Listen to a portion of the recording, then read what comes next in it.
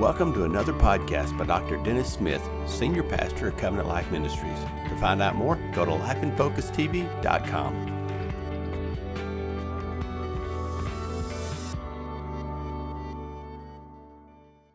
You know, there's a visible world and there's an invisible world, right?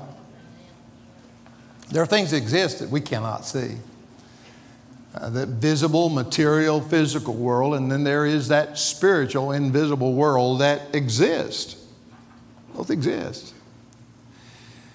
And you can see the material, the physical. Certainly you cannot see what's happening in the spiritual realm. You may see evidence of what's happening in the spiritual realm. And what takes place in that spiritual realm, there's a spiritual realm of good and evil. And what takes place in those realms affect the material and the physical. That's how prayer works. That's how faith works. When you pray, when you believe, you are connecting with the spiritual life, with the presence and with the provision of God, and you are claiming it, you're laying hold of it, and what happens as a result of that is it begins to pierce its way into the material world. It manifests, is what we call it. We have what we call the kingdom of darkness or the kingdom of this world, and we have the kingdom of God. Both are in existence. The kingdom of this world is the world system. It's a way essentially that man does things himself. Oftentimes we see this is actually as a result of man's sin, rebellion against God, and the enemy, Satan, taking that authority, if you will. And then much of this we see today, that any person that is without Christ, any person that's not living according to Kingdom of God principles is living according to those worldly principles, a world system. Now, some of those things don't seem so bad, but it's very different. And then there's some things in the kingdom of this world that just are wrong and we don't want to practice at all. But you see, there's a culture in this world. There is a material world culture, how people think, how they act, their priorities, their values. And there's a culture your family has a culture. There's a way you do things in your family. There's kind of a way you think. Churches have a culture. They're not all identical. They're different. It's the way you do life, it's the way you think. The kingdom of God has a culture. And some of the challenging, the problems that we have today is because we have people who've been born again. Christ has come into their life. They have a new heart, they've been changed. But they have not been able to move over into the culture of the kingdom of God. I don't know whether that makes sense to you or not. But if you think that through for a little bit, you'll begin to see that you've got a lot of people that profess Christ and they have a real encounter experience. They know Christ as Savior. But it really hasn't affected their life that much.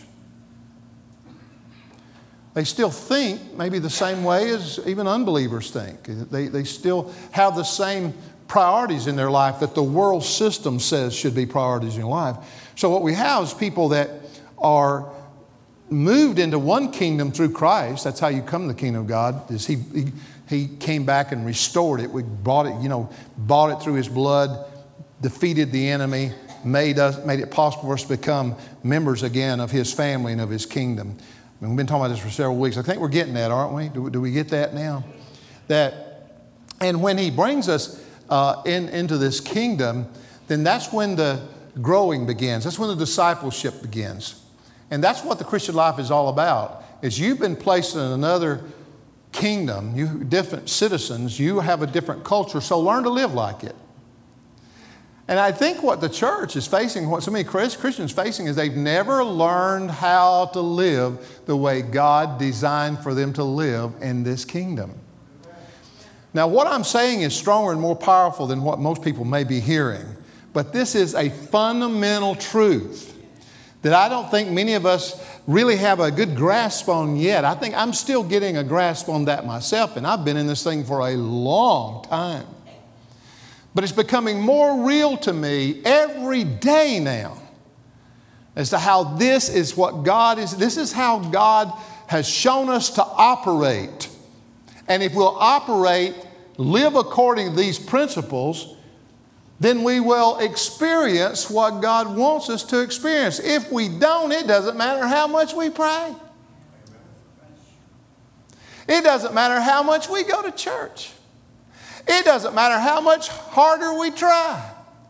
It doesn't matter how sincere we are. There are principles and priorities. He says, if you'll do this, then blessings will come your way. If you'll do this, it will work. So you can be saved, you can be a Christian and still not be experiencing or living out the life that God desires for you to live. How many of you believe that's true? I do. I've been there, done that. I visit there occasionally now. It's just that happens. So we've been talking a lot about these life precepts or principles of the kingdom. And let's just do a quick flyover now of those 7 precepts we talked about. We started off by talking about you sow, you reap. This is a life principle. It's a law. It works. Now, whatever you sow, that shall you also reap, the scripture says. Now, you may not sow it immediately, and it may not be an identical kind, but if you sow something, eventually you're going to reap it in some way, one way or another. What goes around comes around. It's a life principle for believers and unbelievers, for good and for bad. Then we talked about you use it or you'll lose it. Remember?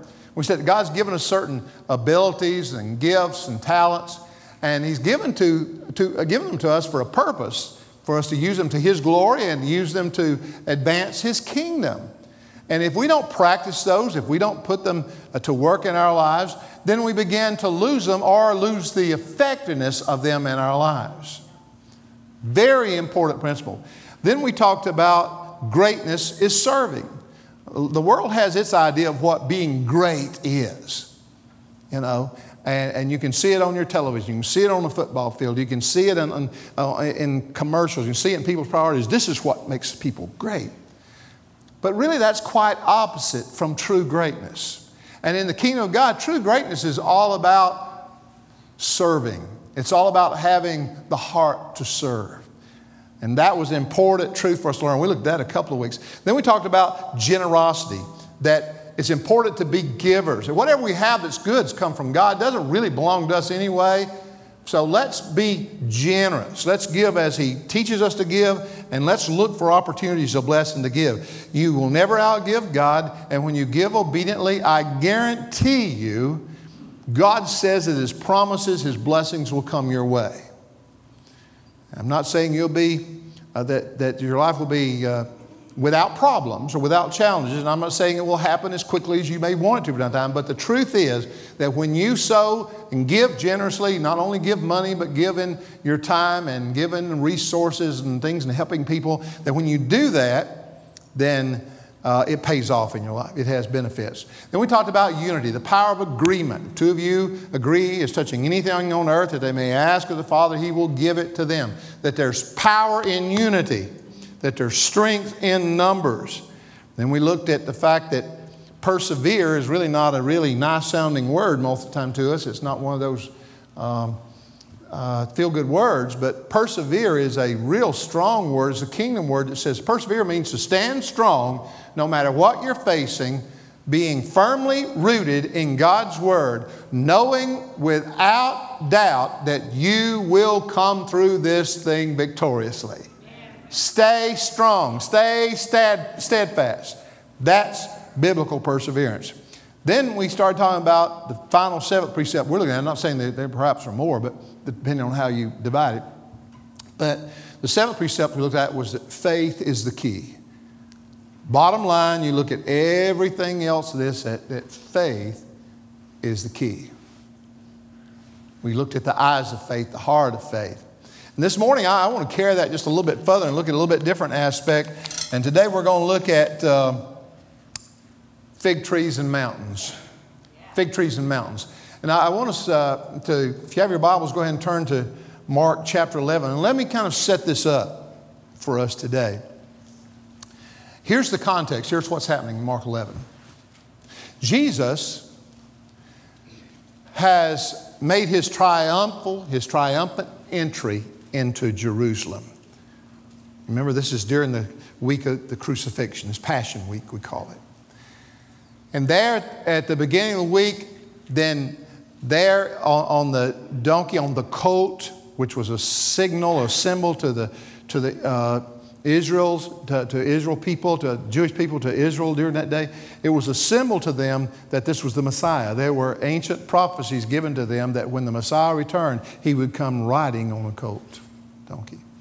And so it was time. And in their mind, you understand, we know this. In their mind, they thought, we've been waiting for the Messiah.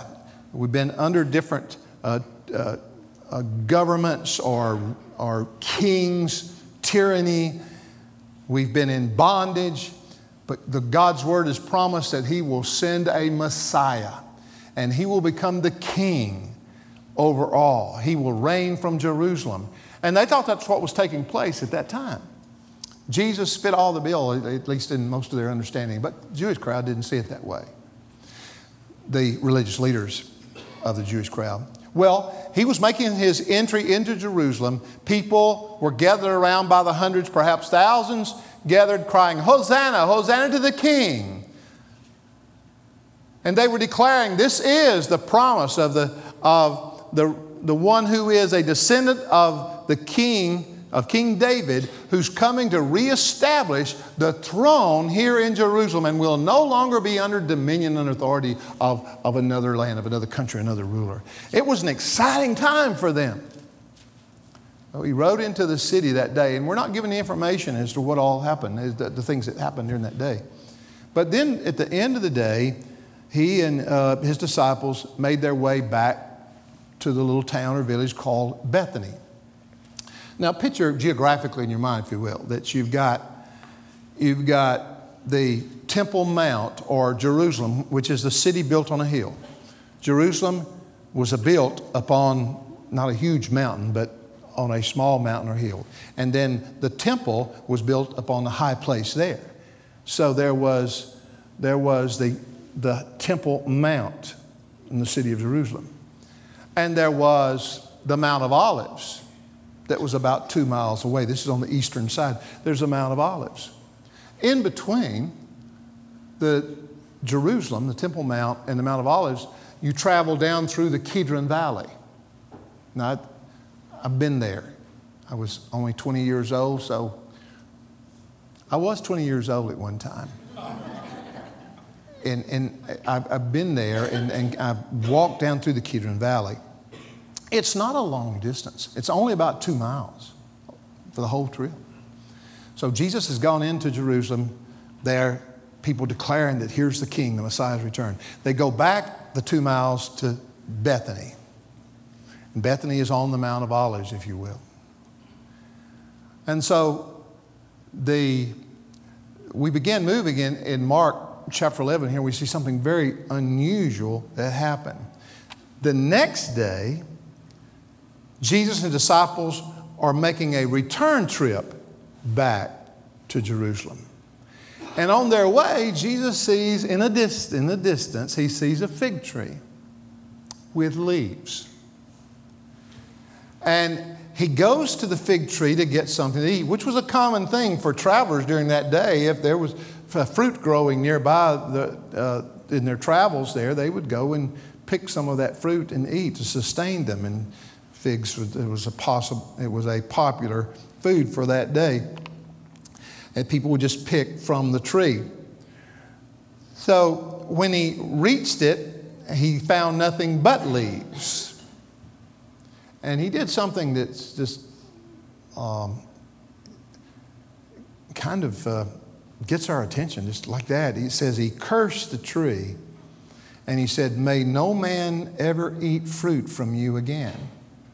And the scripture says the disciples heard him say that. Well, now, this is important. After that happened, he continued on the Kidron Valley to the Temple Mount to Jerusalem. He went into the temple. And you know what he did then? This is when he cleansed or cleared out the temple. He went into the temple and he saw the money changers, the thieves, those that were selling sacrifices to people, doves, other offering sacrifices, many of them blemished. They were crooked, they were thieves, they were taking advantage of the people. And he became so angry that he turned them. That's hard for people to. Jesus, meek and mild, is not the picture you see there. And people sometimes have a hard time grasping this, that Jesus, in a holy indignation, this was not a loss of temper, if you will. This was righteous indignation. He turns over. Now understand that he's just one man. He's just one man. And he comes, and all these religious leaders and people that have come to take advantage of other people there have their tables set up there with the cages and various places for the animals to be offered sacrifice. And Jesus begins to just turn the tables over. He begins to throw them around, turns the money changers' tables over that were taking advantage of people. Now, this got their attention. It's just amazing when you see that he wasn't attacked or that there wasn't any immediate repercussions. It says that when he did that at that point in time, the religious leaders made up their mind that they would find out a way to kill him. But they were afraid to do anything at that particular time because of his great authority and the people's attitude toward him. The people were looking to him. So he didn't do anything at that particular time. So he leaves after all that happens, after he's come in and he's brought judgment upon that particular situation. He's pronounced judgment. He said, this is supposed to be called, my Father's house is a place of prayer, and you've made it a den of thieves. And then he leaves and he goes back down through the Kidron Valley back to Bethany. And on the next morning, they start back to Jerusalem. And that's where we pick up there in verse 20 of Mark 11. If you see that in verse 20 of Mark 11, it says, now in the morning as they passed by, they saw the fig tree dried up from the roots. This is 24 hours. And so then we begin to ask ourselves, why did Jesus curse the fig tree? You know, you really don't find Jesus cursing. It's not mentioned specifically that Jesus cursed anything else. He cursed fig tree. Well, he didn't use 4-letter words and blasphemy. That's not the kind of cursing we're talking about. But he cursed that fig tree. He made a pronouncement, a declaration over that tree. He spoke to the tree. Think about that just for a moment. He spoke to the tree. And the tree responded. Now, I know that there is a general. They say that talking to plants affects them. And I suppose I really haven't read a lot in that particular area. But, it's a living, it's a thing. Now, Deb believes it. She's accepted that completely. So whenever she's not around very much, our plants just kind of like that. But when she's around, I hear her out there talking to her flowers. Just talking to them. Now, you grow. You grow now. You're beautiful. You grow. Now, fortunately, no people are walking around close by when she's doing all of that. But amazingly enough, it seems like it's working. There's something about speaking into situations that change those situations. Oh, yeah, okay. Well, Jesus did just the opposite. He cursed the fig tree. He spoke to that tree. Now, why did he do that? Why did he do that? First of all, the scripture says that when he did that, that actually, it says, that, and you find a parallel of this over in Matthew also. And it says that they found no fruit. There were leaves on it, but no fruit. And it says, for it was not the season for the fruit, for the figs to be bearing fruit. And I said, well, no, that's not fair. That is not fair. Jesus cursed that tree for bearing fruit, and it was not the right time for that tree to be bearing fruit. That is just not right. But how many of you know that whatever he does is always right? Always. So I got to look a little bit deeper. There's a couple things we can see that. There's a lot of different things you can read on this. First of all, when we look at a fig tree, that it kind of progresses this way. Let me give just a little word on this. We won't go too far into this because I don't want to use up a lot of this time. We've got a couple of things we'll talk about. That as the tree grows, it will begin to produce on it. This is after the harvest. It'll begin to produce on what's called knops or knobs. This is a smaller type of fruit that's on it that precedes the actual fig. And they're edible. And it was quite common during that day that's what people, when they went to a fig tree, when the fig tree didn't have figs on it, they would take and eat that. And it was a very common thing. So what probably happened here is the tree had leaves on it, and it was supposed to have these pre-figs, these knobs, this edible fruit already on it, and it did not. It didn't. And whenever a tree had leaves but did not have these knobs on it, it was barren. It would never produce fruit. Never. So Jesus is pronouncing a curse on something that already was cursed. The gist of this, there's a lot of different things we can draw of this, and I don't want to just stretch it out too far here. But the gist of this is that when something gives the appearance but is not in fact real, is hypocrisy, then that is a dangerous situation. The problem is that the fig tree having leaves was an indicator that there should be fruit on it. But when he got there, there was no fruit on it. The tree was lying. The tree was making a false statement. Something was out of order.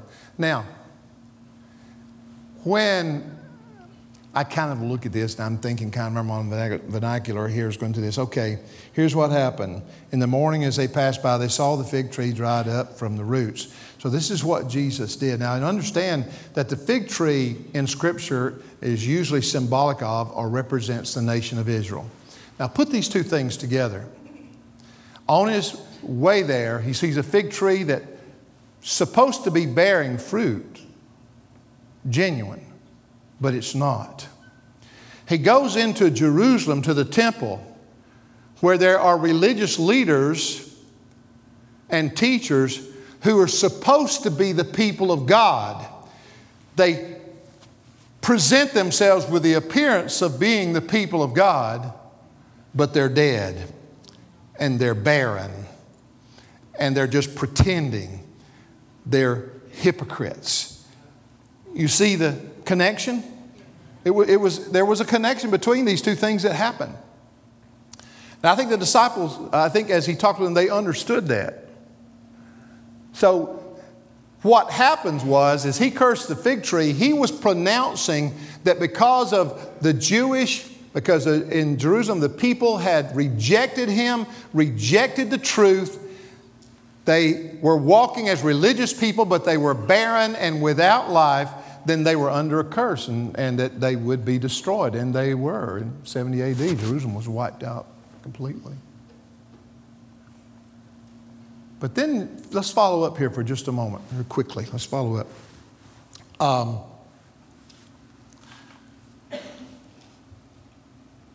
And James says faith without works is dead. So if you're going, be real, bear fruit.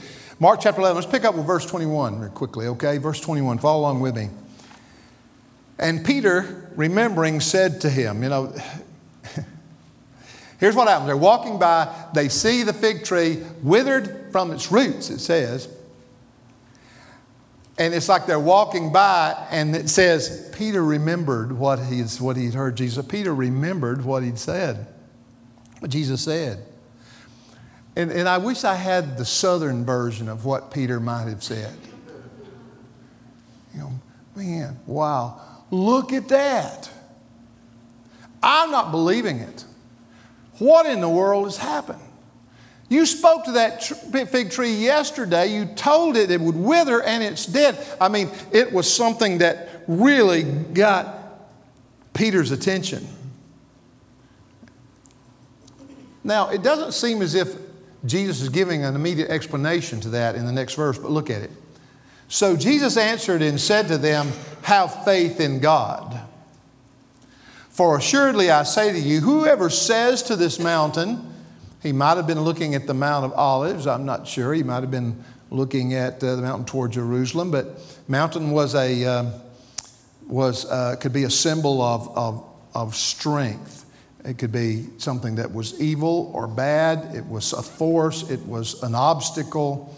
So he said, say to this mountain, be removed, be cast in the sea, and if he does not doubt in his heart, but believes that those things he says will be done, he will have whatever he says.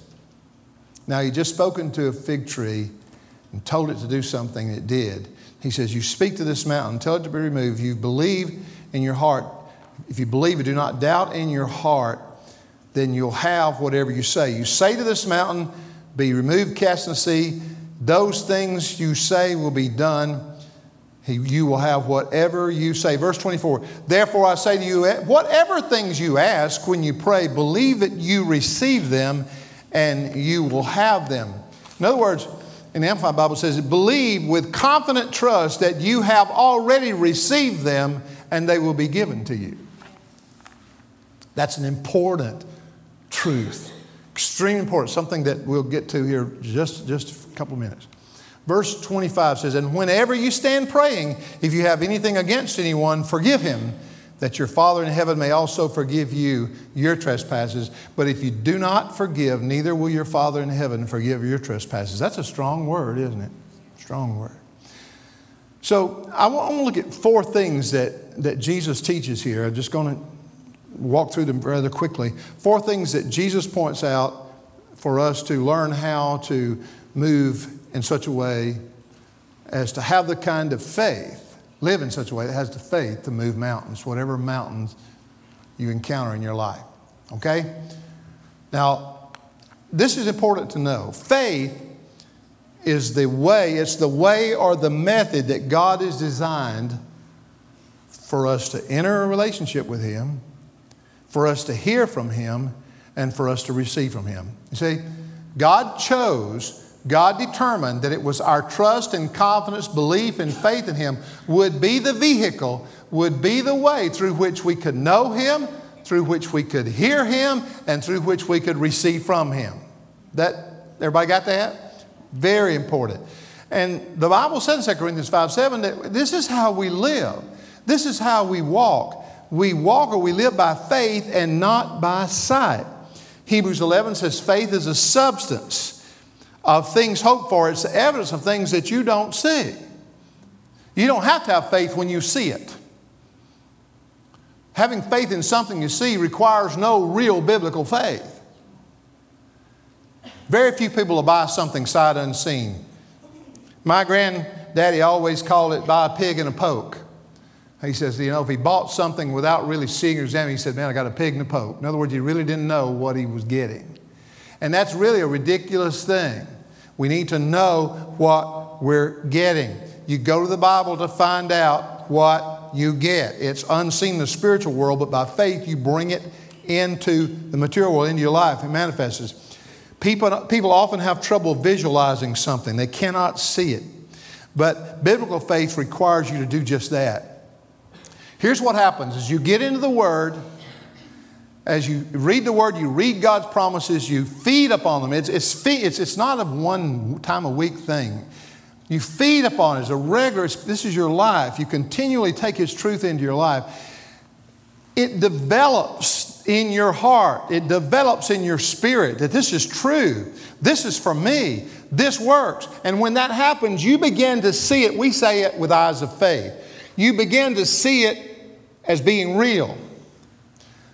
It's good to get into a place in faith where you already see it on the inside before you see it on the outside. And I think that when real faith is at work in your life and in my life, when real faith is at work, that's what will happen. It'll already seem very real to you on the inside. You're just waiting for it to show up.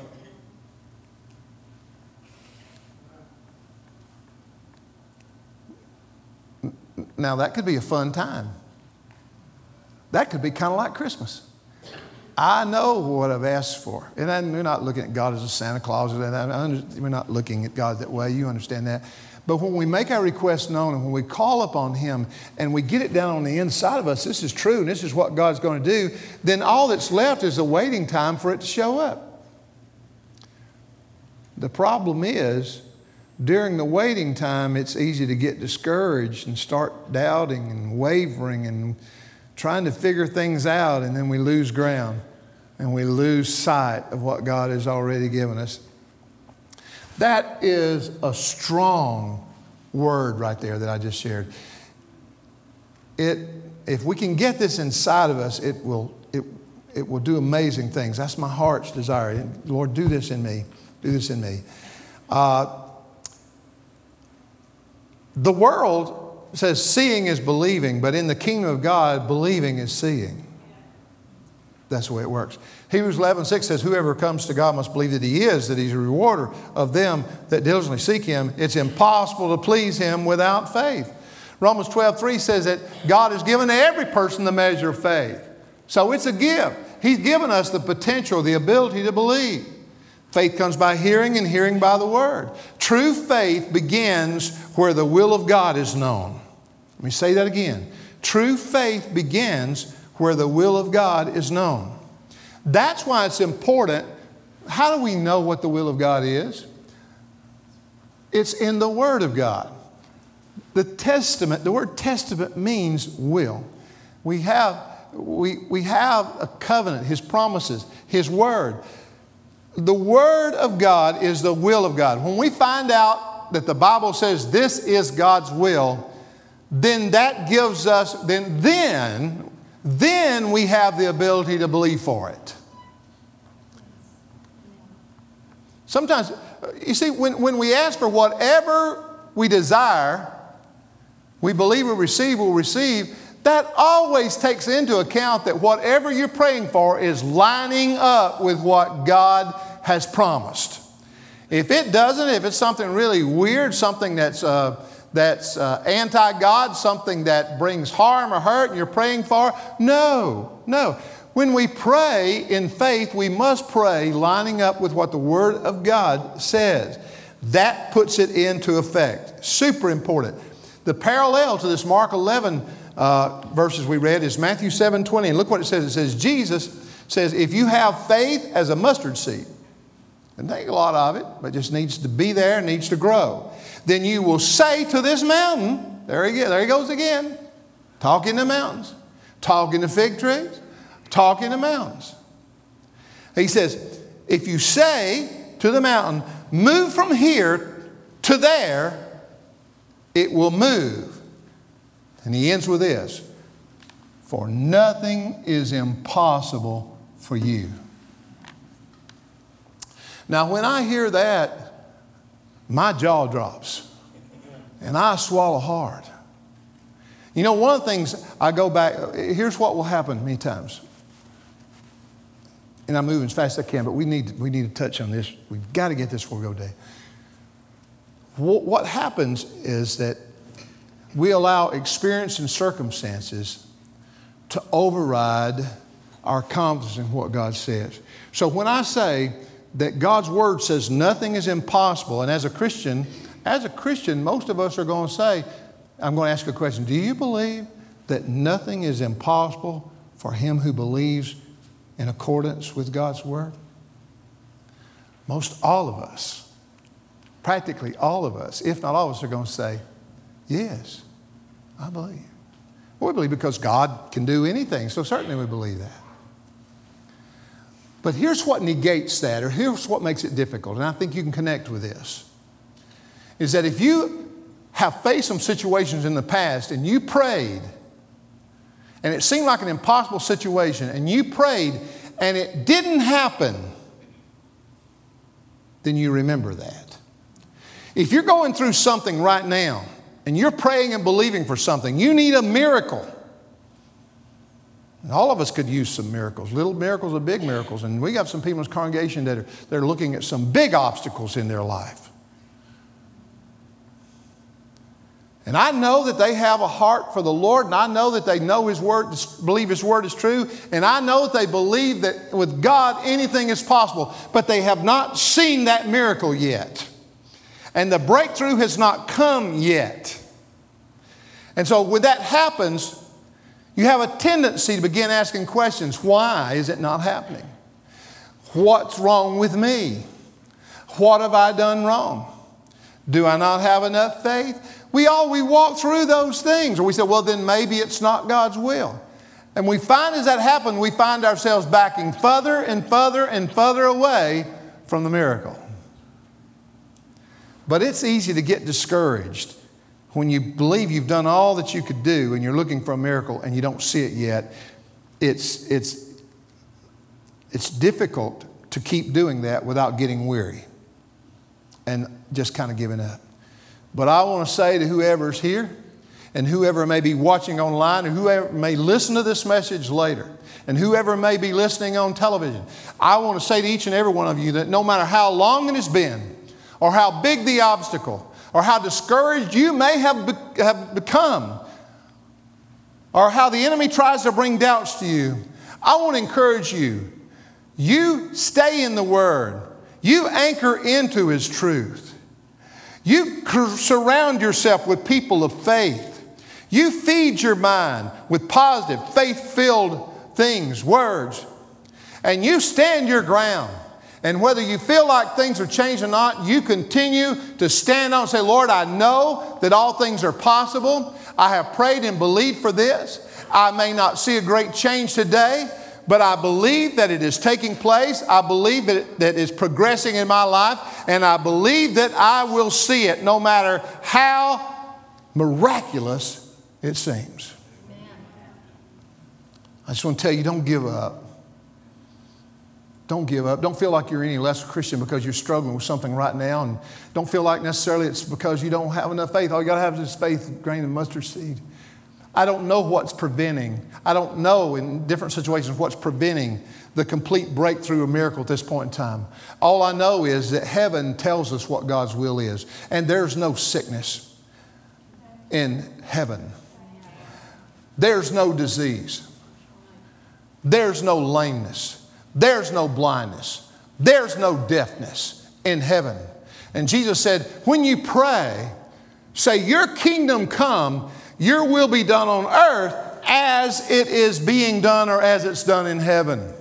That's our goal. That's our mark that we're going for. And if it hasn't happened yet, don't give up. Don't turn loose. Because I'm telling you, I don't know how many people you got standing with you, but I know that you got two that are standing with you, believing for that breakthrough for you. So have faith in God. Jesus said, have faith in God. Literally, we could say, there's different ways we could say that. It says, have faith in God. It also reads in Greek, have the faith of God, or have the God kind of faith. Think about that just a moment. Jesus says, you need to have the God kind of faith. Well, what kind of faith is that? In Genesis chapter 1, verse 1, it says that He spoke the worlds into existence. By faith, God spoke it into existence and it manifested itself. I know that's true because it's also in the New Testament. The writer of Hebrews, look what he says. Hebrews chapter 11, verse 3, I believe it is. It says that by faith we know that the worlds were formed. We'll talk about that here just a little bit more in a moment. But we know that God established the worlds by faith. Faith is real. It takes faith in our life. We need to believe in the awesomeness of God and His power for today. He is awesome. Oh, so much more I could stay there. But hey, the Bible says He existed before anything else and He holds all creation together. If He can do that, then our problem's not too big for Him. Hear it, amen? Amen. Look at this quickly. Faith, first of all, is a gift. Then it's a law. God gave us certain laws or principles. This is how faith works. He says, I'm going to give you faith. I'm going to show you how it works to receive.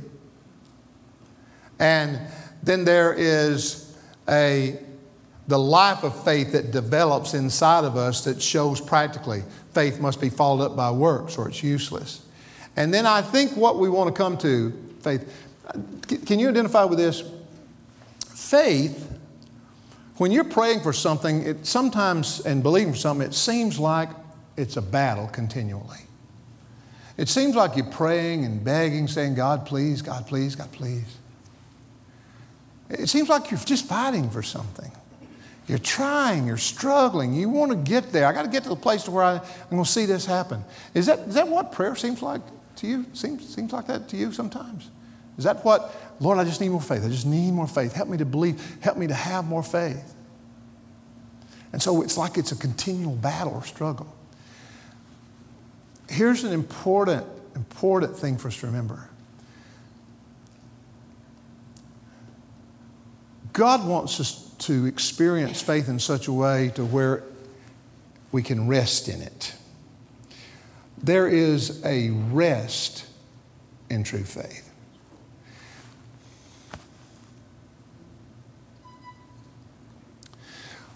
What we want to do is to stay in His Word and before the Lord in His presence enough. It doesn't take 8 hours a day, necessarily.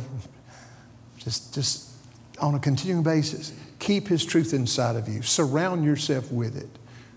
And when you do that, something's going to build inside of you. Now listen. You'll begin to picture what you're praying for down the inside of you. This is more than just visualizing. But faith will cause it to rise up inside of you. And then you know what you need to do? Rest. Say, thank you, Lord. I'm going to quit fighting for this because the battle's already been won.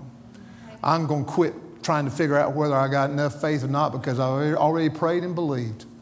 And what I'm going to do now is I'm just going to praise you. I'm going to thank you. And I'm going to look to you for strength not to get discouraged. And I'm going to keep believing and persevere until it happens. I'm just going to rest in it. I'm going to rest in it. So very, very important for us to know and believe.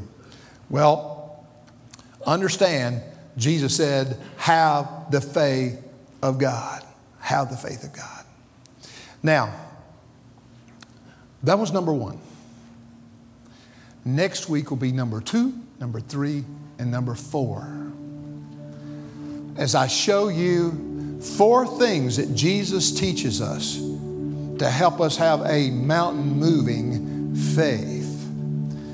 He tells us 4 things in those verses, and it begins with, have the faith of God. And that's what we want. We want that God kind of faith. We want to believe without doubting. And when that happens, there's 3 things you're supposed to do that will bring you to a place of receiving. So stay tuned. Pray. Be here next Sunday. If you can't be online with us. And stay connected on this because this is super important. This is going to move us in to some things that I think we have for this next fall. I really believe that with all my heart. Amen. Let's stand, please. Thank you, Lord, for your word today. So much, Lord. So much for us to hear. Amen. How many of you here this morning, I think the Lord's really challenged you through this word that you want to get to a place to where you learn how to stand in faith. You learn how to anchor into a type of faith that will move obstacles, that will move mountains, that will move things, the enemy that comes against you. It's important for people of God to learn to speak to those things with authority and tell them to move and stand on the truth and believe that God will bring it to pass. How many of you have been challenged this morning to say, hey, I want to walk in that kind of faith? That's the kind of faith. That's the kind of life. Wave your hand at me if that's the kind of faith you want to walk in. Well, amen. Again, wave your hand if you want. Yes. I can't imagine why any person would not want to do that. But we mean it, Lord. We mean it, we mean it, we mean it. So this morning, Lord, we celebrate you. Let's pray. Father, we celebrate you today. I pray over each one of this congregation. Give us a boldness to walk according to your word. Give us, oh Lord, the wisdom to understand it. And Holy Spirit, reveal these truths to us and then help us to build that faith inside of us until we find that rest, that deep, abiding confidence that it is done in the name of Jesus. We give you the praise. We give you the glory for it, and we receive now in Jesus' name. Amen.